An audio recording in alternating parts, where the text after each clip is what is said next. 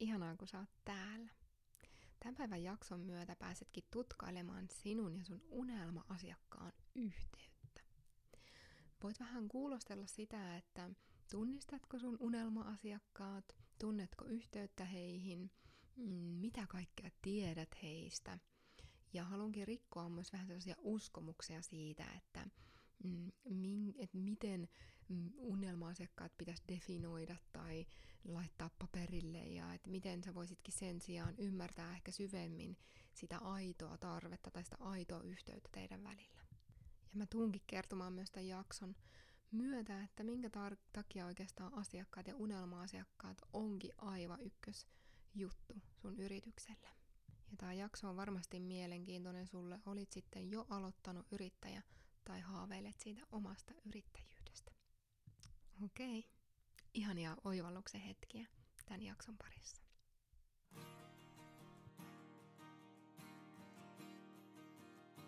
Tervetuloa kuuntelemaan Valovoimainen sinä podcastia. Minä olen Veera Schmidt ja haluan sydämestäni tukea sinua aktivoimaan taianomaisen elämän koodeja ja elämään aidosti täyttä elämää. Nyt on sinun aikasi.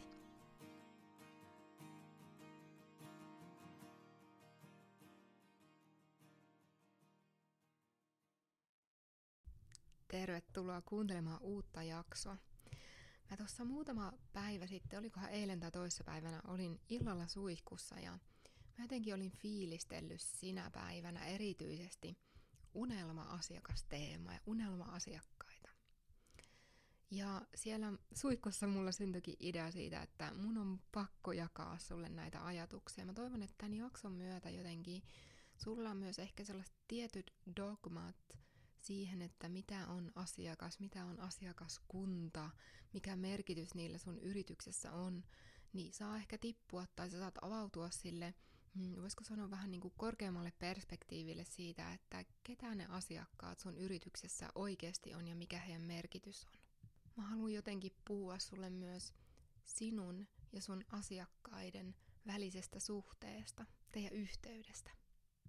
Sehän on ihan tosi luonnollinen kysymys, kun on aloittava yrittäjä, ehkä unelmoit yrittäjyydestä tai tosiaan oot siinä alkutaipaleella, että no ketä ne mun asiakkaat on tai että mistä mä löydän oikeat asiakkaat tai saattaa tulla jotain sellaisia epäilyksiä, että no löydänkö ikinä asiakkaita ja löytääkö kukaan mun luokse ja siellä se on niin mehevä maaperä, minkä kanssa paljon myös omien asiakkaiden kanssa tehdään sellaista vähän niin kuin mindset, soulset työtä, että mitkä ne on ne juuriuskomukset, mitkä siellä ehkä rajoittaa jollain tasolla ymmärtämästä sitä, että totta kai sulla on asiakkaita, totta kai jos sä teet linjassa sun puhtaan aidon itsen kanssa sitä, mitä sä teet, niin sehän on niinku aivan luonnollisinta, että ne ihmisetkin löytää sinun luokse, ketä sä oot tukemassa ja auttamassa heidän polulla. Mutta siinä on välillä sitä kuonaa niin paljon tai sellaisia, vähän niin kuin mulle ne näyttäytyy välillä sellaisena verhoina, ettei itse selkeästi näe. Ja sitten kun se verho vähän niin kuin tipahtaa, niin sitten se asia onkin ihan kristallin kirkas, että miten mä oon ikinä edes epäillyt mitään, miten mä oon ikinä edes pelännyt sitä. Ja näistä mä haluankin jutella sulle tänään. Ja ihan tärkeintä mulla on sanoa, että mä itse näen sen, että asiakkaathan on meidän yrityksen ydin. Se on ihan luonnollista, koska sitä kautta myös se rahan virta tulee meidän yritykseen, joka saa pitää yllä sitä yrityksen elinvoimaa, josta me voidaan sitten itse taas antaa eteenpäin. Eli asiakkaathan on kaiken ydin. Se on aivan kaiken ydin. Ja mun onkin pakko kertoa tähän vähän tällainen niin kuin henkilökohtainen tarina, mitä kautta pääset ehkä kiinni siihen niin kuin mun omalta yrittäjyyden polulta, mitä kautta pääset vielä tarkemmin kiinni siihen, että miksi nimenomaan asiakkaat on se yrityksen ydin. Ehkä joku on huomannut jo, että mulla ei vieläkään ole ihan täysin valmista verkkosivua. Se on mulle vähän sellainen niin kuin teema, minkä mä oon ottanut aika kevyesti tässä niin kuin viime ajat, mutta samaan aikaan joku osa musta tietää, että se verkkosivu on myös pian valmistumassa. Mulla on vähän se, ehkä tässä näin, että tää homma on toiminut niin hyvin ilmankin sitä verkkosivua, tai mun yritys, että että jotenkin se on jäänyt vähän sivuun. Ja siitäkin mä haluan poistaa sulta dogman, koska tosi monella yrityskurssilla sanotaan ihan ensimmäisenä, että tee verkkosivut. Verkkosivut on kaiken ydin. Ja näin mäkin uskoin tosi kauan. Ja ihan ensimmäisenä aikoinaan, kun perustin yrityksen, niin ensimmäinen oli, että kokeilin tehdä itse niitä verkkosivuja ja sit siitä ei tullut mitään. Mulla meni ihan kauheasti aikaa siihen. Mulla oli 0 asiakasta silloin. Ja sitten mä maksoinkin niistä verkkosivuista niin kuin monta tonnia ja niistä tuli niin kauniit. Mä olin niin kiitollinen sille naiselle, se auttoi. Se oli tosi suuri prosessi hänen kanssa tehdä ne verkkosivut. Ja sitten ne ei toiminutkaan. Ja sitten mulla oli ne tosi upeat verkkosivut. Mulla oli ehkä muutamia asiakkaita, mutta se monen tonnin investointi, minkä mä olin laittanut niihin verkkosivuihin, niin ei ollut millään tasolla tullut takaisin mulle. Ja silloin mä aloinkin kyseenalaistamaan sitä, että miten tärkeät nämä verkkosivut oikeasti mulle siinä hetkessä on. Ja mä en missään tapauksessa sano, että verkkosivut ei olisi tärkeät. Oikeasti ne on tosi tärkeä väylä meille yrittäjänä. Ja se oivallus, mikä mulle itselle tulikin silloin, että voisiko tää homma, koska mä en osannut muuttaa niitä verkkosivuja silloin, ne oli niin complicated, eli se oli se nainen, mä en osannut käyttää niitä, ja mä en ollut ymmärtänyt, että sehän on se kaiken ydin, että ne on helppo käyttää, sitten mä osaan muokkaa niitä itse koko ajan.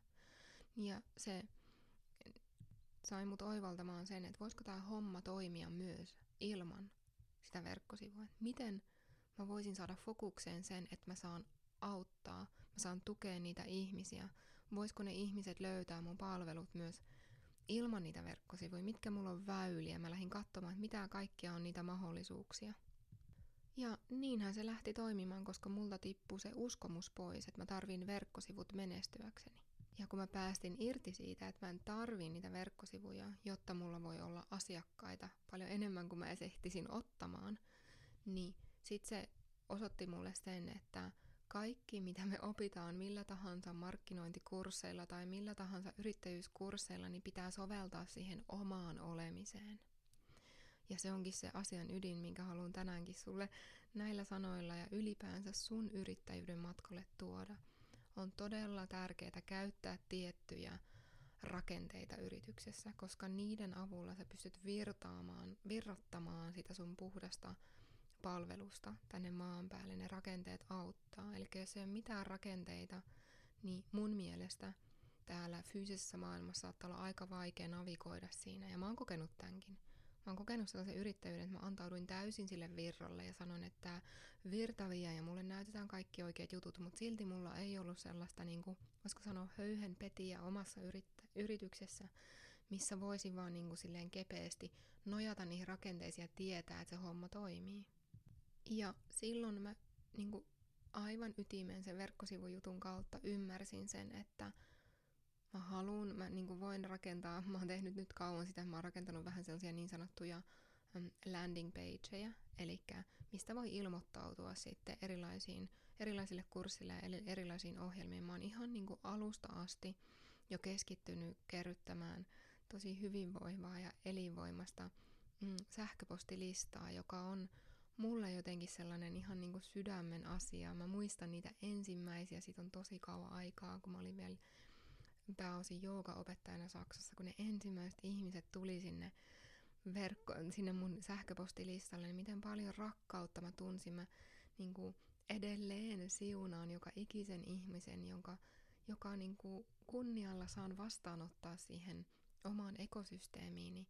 Ja mä tiedän, että se asiakas on aivan siinä kaiken ytimessä ja se mun suhde siihen asiakkaaseen on se kaiken ydin. Ja niinpä se ei ole vieläkään täysin valmistunut se yksi verkkosivu, mikä oli jo melkein valmis, mutta meilläkin niin kuin mun miehen kanssa niin on yhteiset verkkosivut ja niissä on 3 eri kieltä, niin ehkä se on ollut myös sellainen aika iso prosessi, varsinkin ja mulla on muutenkin prosessi, kun mulla on suomeksi ja saksaksi palveluita, että miten saa löytää sen tasapainon. Ja mä oon kuitenkin todennut ja aina kuuntelen myös tosi tarkkaan, että okei, mulla on niinku 2 kielellä tää homma, että miten mä saan pyöritettyä sellaisia systeemeitä, missä mä voin levätä ja missä mulla on hyvä olla.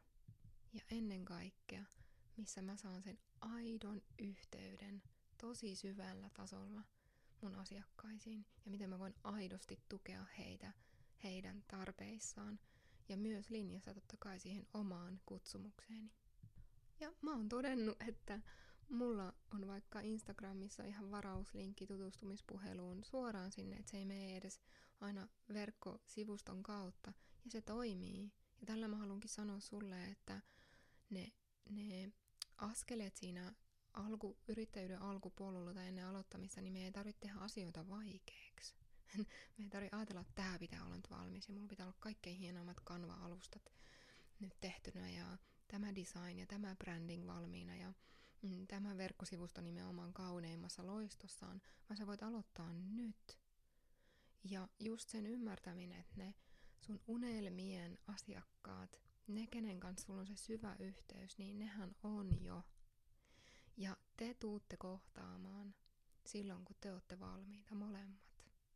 Joskus se voi olla silleen, että sinä oot valmis ja se asiakas ei ole vielä valmis. Joskus se voi olla silleen, että ette ole molemmat valmiita, että se tulee tapahtumaan kuitenkin, jos se on tarkoitettu tapahtuvaksi, niin tiettyyn aikaan.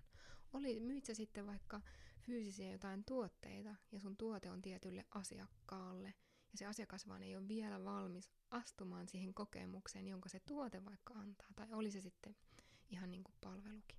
Sitten puhutaan tosi paljon sellaisesta asiasta kuin, että tunne asiakkaasi.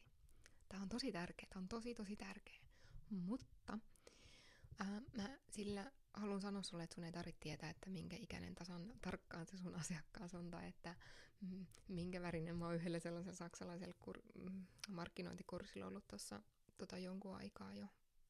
2 vuotta sitten vissiin aloitin sen ja siellä se ihanasti puhuu eri niinku, persoonatyypeistä se nainen ja mä niinku näen, että joo, ne on hyviä, mutta mä kannustaisin sua ennen kaikkea ihan tunnistamaan sen sun unelma-asiakkaan.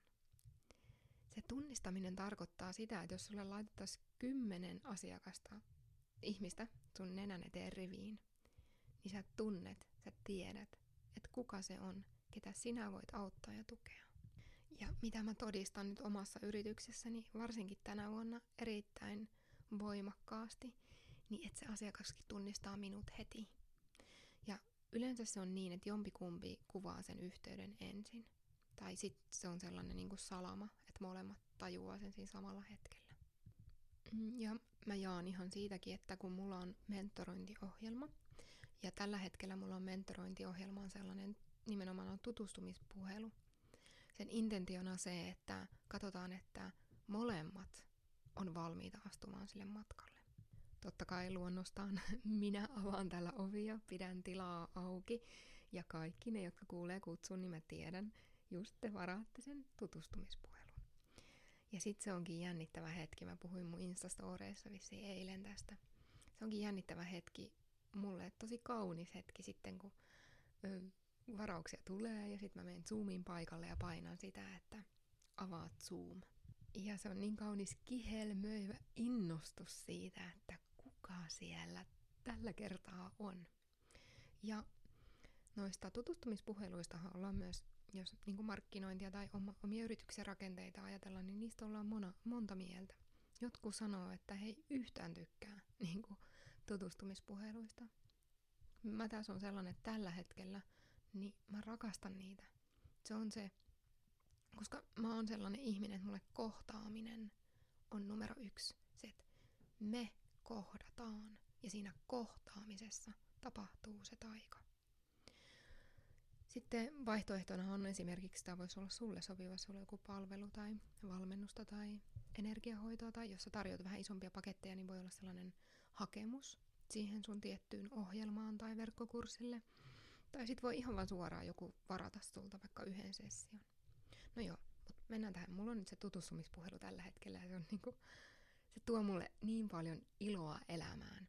Ja munhan on mahdollista pitää sitä tutustumispuhelua siellä tällä hetkellä. Mä puhun nyt tosi aidosti kaikkia mun rakenteita myös tässä auki sen takia, että noin 90%, ja mä en edes liioittele, että on mulle itsellekin sellainen niin kaunis todistaa, niistä naisista, ketkä tulee tutustumispuheluun, niin tulee mun mentorointiohjelmaan.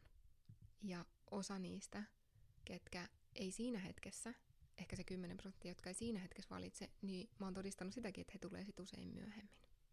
Elikkä se, että se koskettaa mua niin paljon, mä haluan avata sen tilan siihen tutustumispuheluun. Ja tutustumispuhelu ei luo mitään paineita, koska mä tiedän, että se meidän yhteys, sitä ei voi pakottaa. Mutta mun on pakko kertoa muutama sellainen tarina, mitä näissä tutustumispuheluissa on tapahtunut ihan vaan, jotta sä ymmärrät, miten ne unelma-asiakkaat voi myös koskettaa sua ja tukea sun kasvua ja miten sinä kosketat niitä sun unelma-asiakkaita. Mulla tulee ihan ekana sellainen, oli loppukeväästä ehkä sellainen puhelu sellaisen naisen kanssa, että siis se oli mulle ihan niinku oksat pois kokemus, kun siis me ei pystytty oikeastaan puhumaan. Siis se liittyi siihen, että meistä molemmat melkein alkoi itkemään, kun me tultiin siihen, kun se kosketti ihan vaan se energia siinä niin paljon. Ja sitten joskus mulla tulee tosi sellaisia niin kuin maanläheisiä kysymyksiä, että no, jos olet nyt tässä paikassa ja mikä on se paikka, mihin haluat kasvaa ja miten mä voisin tukea sua ja näin edespäin. Ja sitten siinä tilassa niin se oli niin jotenkin korkeavärähteinen kohtaaminen ja mä tiesin, että se puoli tuntia, mikä me oltiin yhdessä, niin se oli aivan tajanomainen, koska me molemmat tiedettiin, että tässä tää on. Niin kuin, että ei siinä tarvinnut mitään sanoja. Ja sen takia voi olla myös joskus, että ei tarvii edes tutustumispuhelua, koska sen tunnistaa vaikka viestistä tai jostain. Ja sekin on mulle tiedossa. Eli mä en halua luoda sellaista dogmaa, että vain tutustumispuhelun avulla voin kohdata ja ottaa ihmisiä mentorointiohjelmaan. Niin mä tiedän, että se toimii myös ilman, koska sitäkin on tapahtunut. Mutta se pointti on siinä, että minä tiedän, että sinä tunnistat heti, jos sä menet tosi syvään siihen yhteyteen sun unelma-asiakkaan kanssa ja tiedät, kun se istuu siinä sun edessä. Tai sä tiedät, kun sä viestittelet sen kanssa ja se sanoo jonkun lauseen. Se sanoo ehkä, että miten sun tekeminen tai oleminen koskettaa häntä. Niin sä tiedät, että vitsi, toi kuuluu tähän mun ekosysteemiin. Hän on yksi niistä.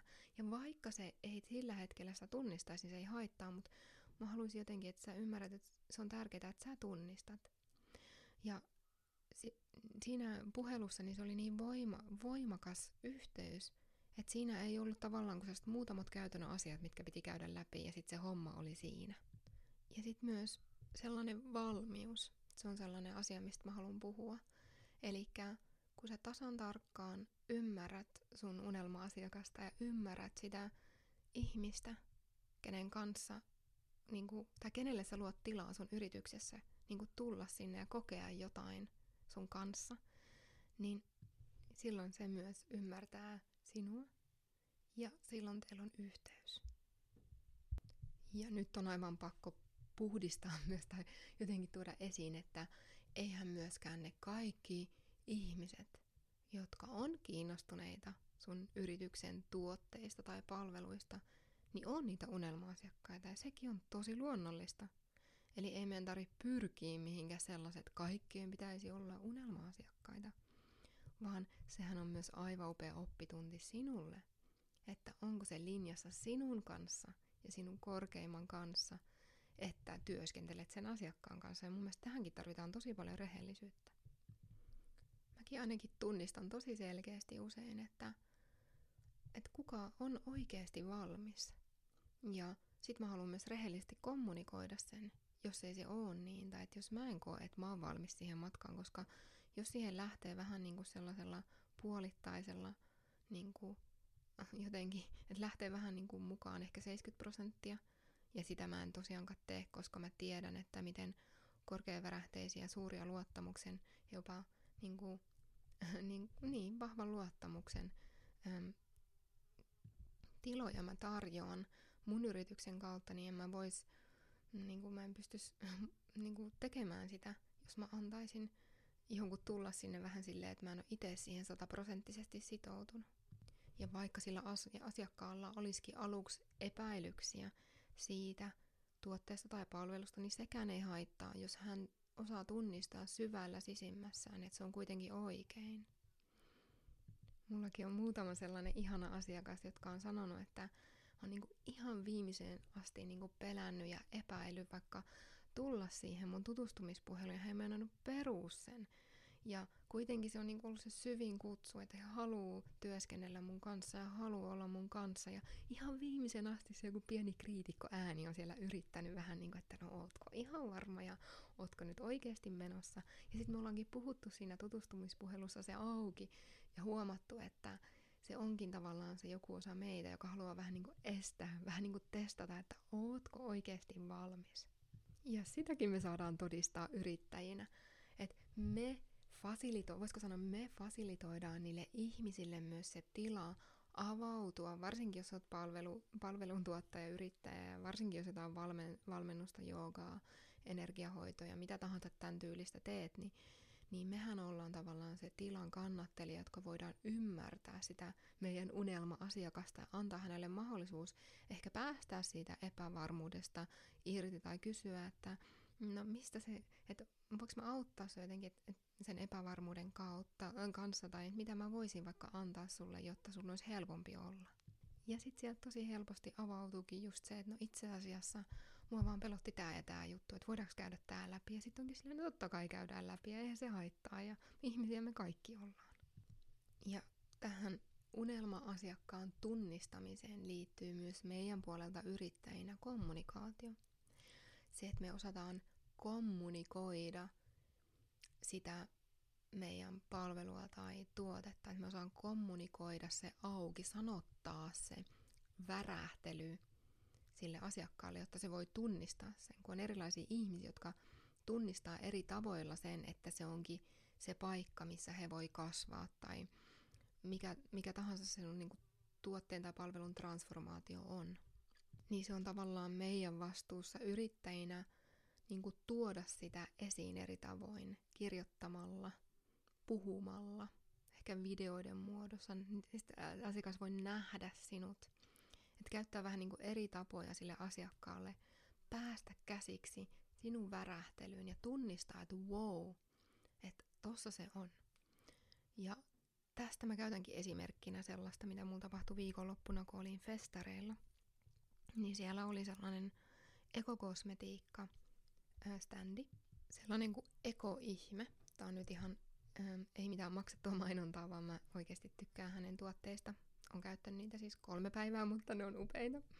Ja se standi kaikista niistä muista, niin magnetisoi mut suorastaan, se niinku veti. Se oli ihan kuin oikeasti se magneetin toinen puoli, se oli niin kauniisti tehty. Mä tykkään esteettisesti kauniisti tehdyistä, se oli huolella laitettu ja siinä oli enemmänkin vähän tuotteita kuin paljon tuotteita ja siinä oli ne värit, mitä mä rakastan, vihreä ja valkoinen ja sitten siinä on sellaisia kauniita lamppuja ja mulle oli niinku itsestään selvää, että se on mulle.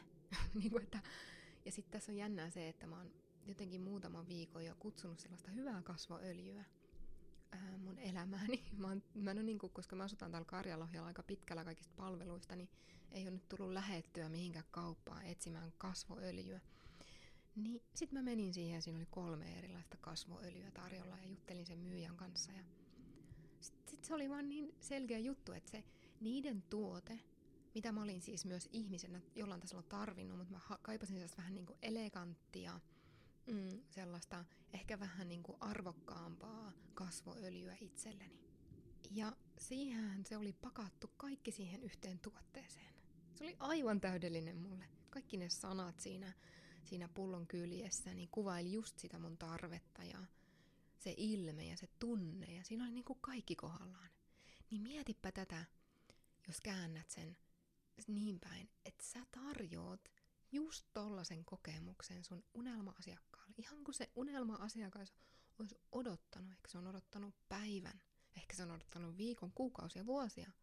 Niin kuin sitä, että just sä tuut siihen hänen nenän eteen, sun palvelulla tai tuotteella tai mikä se tahansa onkin, mitä sä tuot hänelle, joka aiheuttaa tietyn tai antaa tietyn transformaation, täyttää tietyn tarpeen, antaa tietyn tunteen sille ihmiselle.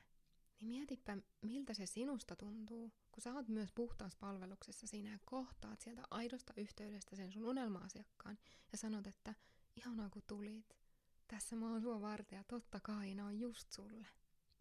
Tää on myös vähän tällaista, voisiko sanoa, jollain tasolla myynnin alkemiaa, jos voisi silleen korkeasta perspektiivistä katsoa. Ja pieni välihuomautus tähän, että myynnin ja rahan alkemiaa käydään läpi myös Valovoimainen yrittäjä akatemiassa, joka avautuu tuossa syyskuussa. Se on aivan upea kokonaisvaltainen 3 kuukauden ryhmävalmennuskurssi, joko aloittaneelle yrittäjältä tai aloittavista unelmoivalle yrittäjälle. Ja sen on yhdessä luonut mun ystäväni ja kollegani Iina Lappalaisen kanssa, niin pidäpä silmät ja korvat auki tähän kurssiin liittyen. Ja jos haluat lisää mun ja Iinan yhteistä värähtelyä tunnistella ja vähän sitä kurssin värähtelyä tunnistella, niin kannattaa ehdottomasti ladata mun ja Iinan maksuton PDF-kirjana, mikä me ollaan yhdessä kirjoitettu sulle nimenomaan sun yrittäjyyden elinvoimaisuuteen liittyen. Linkin löydät tästä podcastin alta. Täällä akatemiassa myös käsitellään muuten tätä unelma-asiakasaihetta vielä syvemmin ja sukelletaan katsomaan sitä sun unelma-asiakasta vielä niin kuin oikein suoraan silmiin, sitä, että kenen transformaatiota sä oot palvelemassa täällä sieltä puhtaasta aidosta linjauksesta ja miten sä voit konkreettisen askelin niin kuin ravitsevan markkinointisysteemin kautta tulla esiin ja näyttäytyä sille asiakkaalle, jotta se voi tunnistaa sen teidän yhteyden ja samoin, jotta sä voit tunnistaa sen teidän yhteyden. Ja vielä toinen välihuomautus tuohon, että jos haluat noita ekokosmetiikkatuotteita katsoa, niin Instasta löydät sellainen kuin @ekoihme. Tämä on siis ihan maksutonta markkinointia, eli ei ole, tämä on ihan vain kokemuksesta. Nyt onkin sun aika sitten laittaa näitä podcastin oppeja käytäntöön. Sä voit vähän ehkä niin kuin mennä vaikka meditaatioon tai istahtaa hetkeksi hiljaa ja tunnustella sitä, että kuka on se ihminen tai ketä on ne ihmiset, kenen kanssa rakastaisit tehdä töitä. Mietipä, että sun koko yritys koostuisi vaan näistä unelma-asiakkaista. Se ei tarkoita, että sulle ei tule haasteita heidän kanssa, se ei tarkoita, mutta niitä haasteita on huomattavasti vähemmän kuin sellaisten ihmisten kanssa, kenen kanssa sä oot niinku vähän, että ne on vähän niin kuin 70% matchi siihen sun tarjontaan.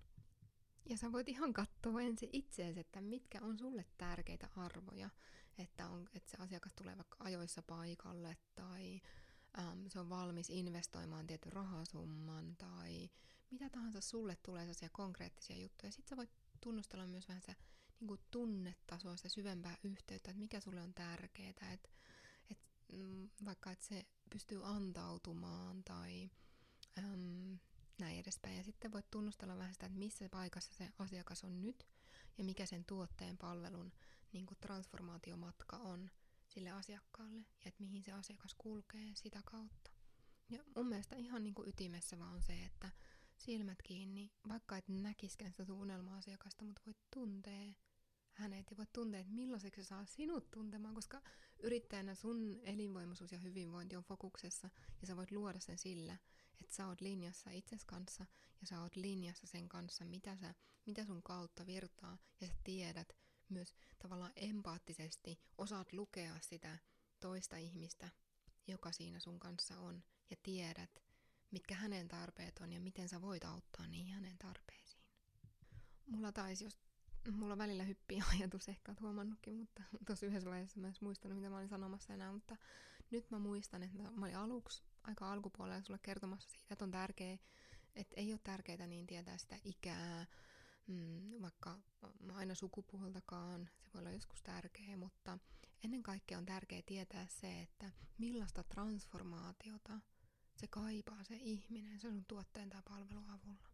Ja kun siihen menee käsiksi, mä oon jotenkin kokenut sen varsinkin tällä meidän alalla, niin kuin uskon, että sinäkin oot jollain henkisellä alalla, henkisyys tai joku tällainen niin kuin luovuus tai joku tällainen niin kuin transformaatioprosessi on niin kuin fokuksessa niissä sun yrityksen palveluissa, niin mikä on se tavallaan nimenomaan se transformaatioprosessi, että silloin on helpompi ottaa se fokukseen, kun keskittyy sellaisiin niin kuin maallisiin faktoihin nimenomaan. Ja nekin on tärkeitä, nekin on hyviä.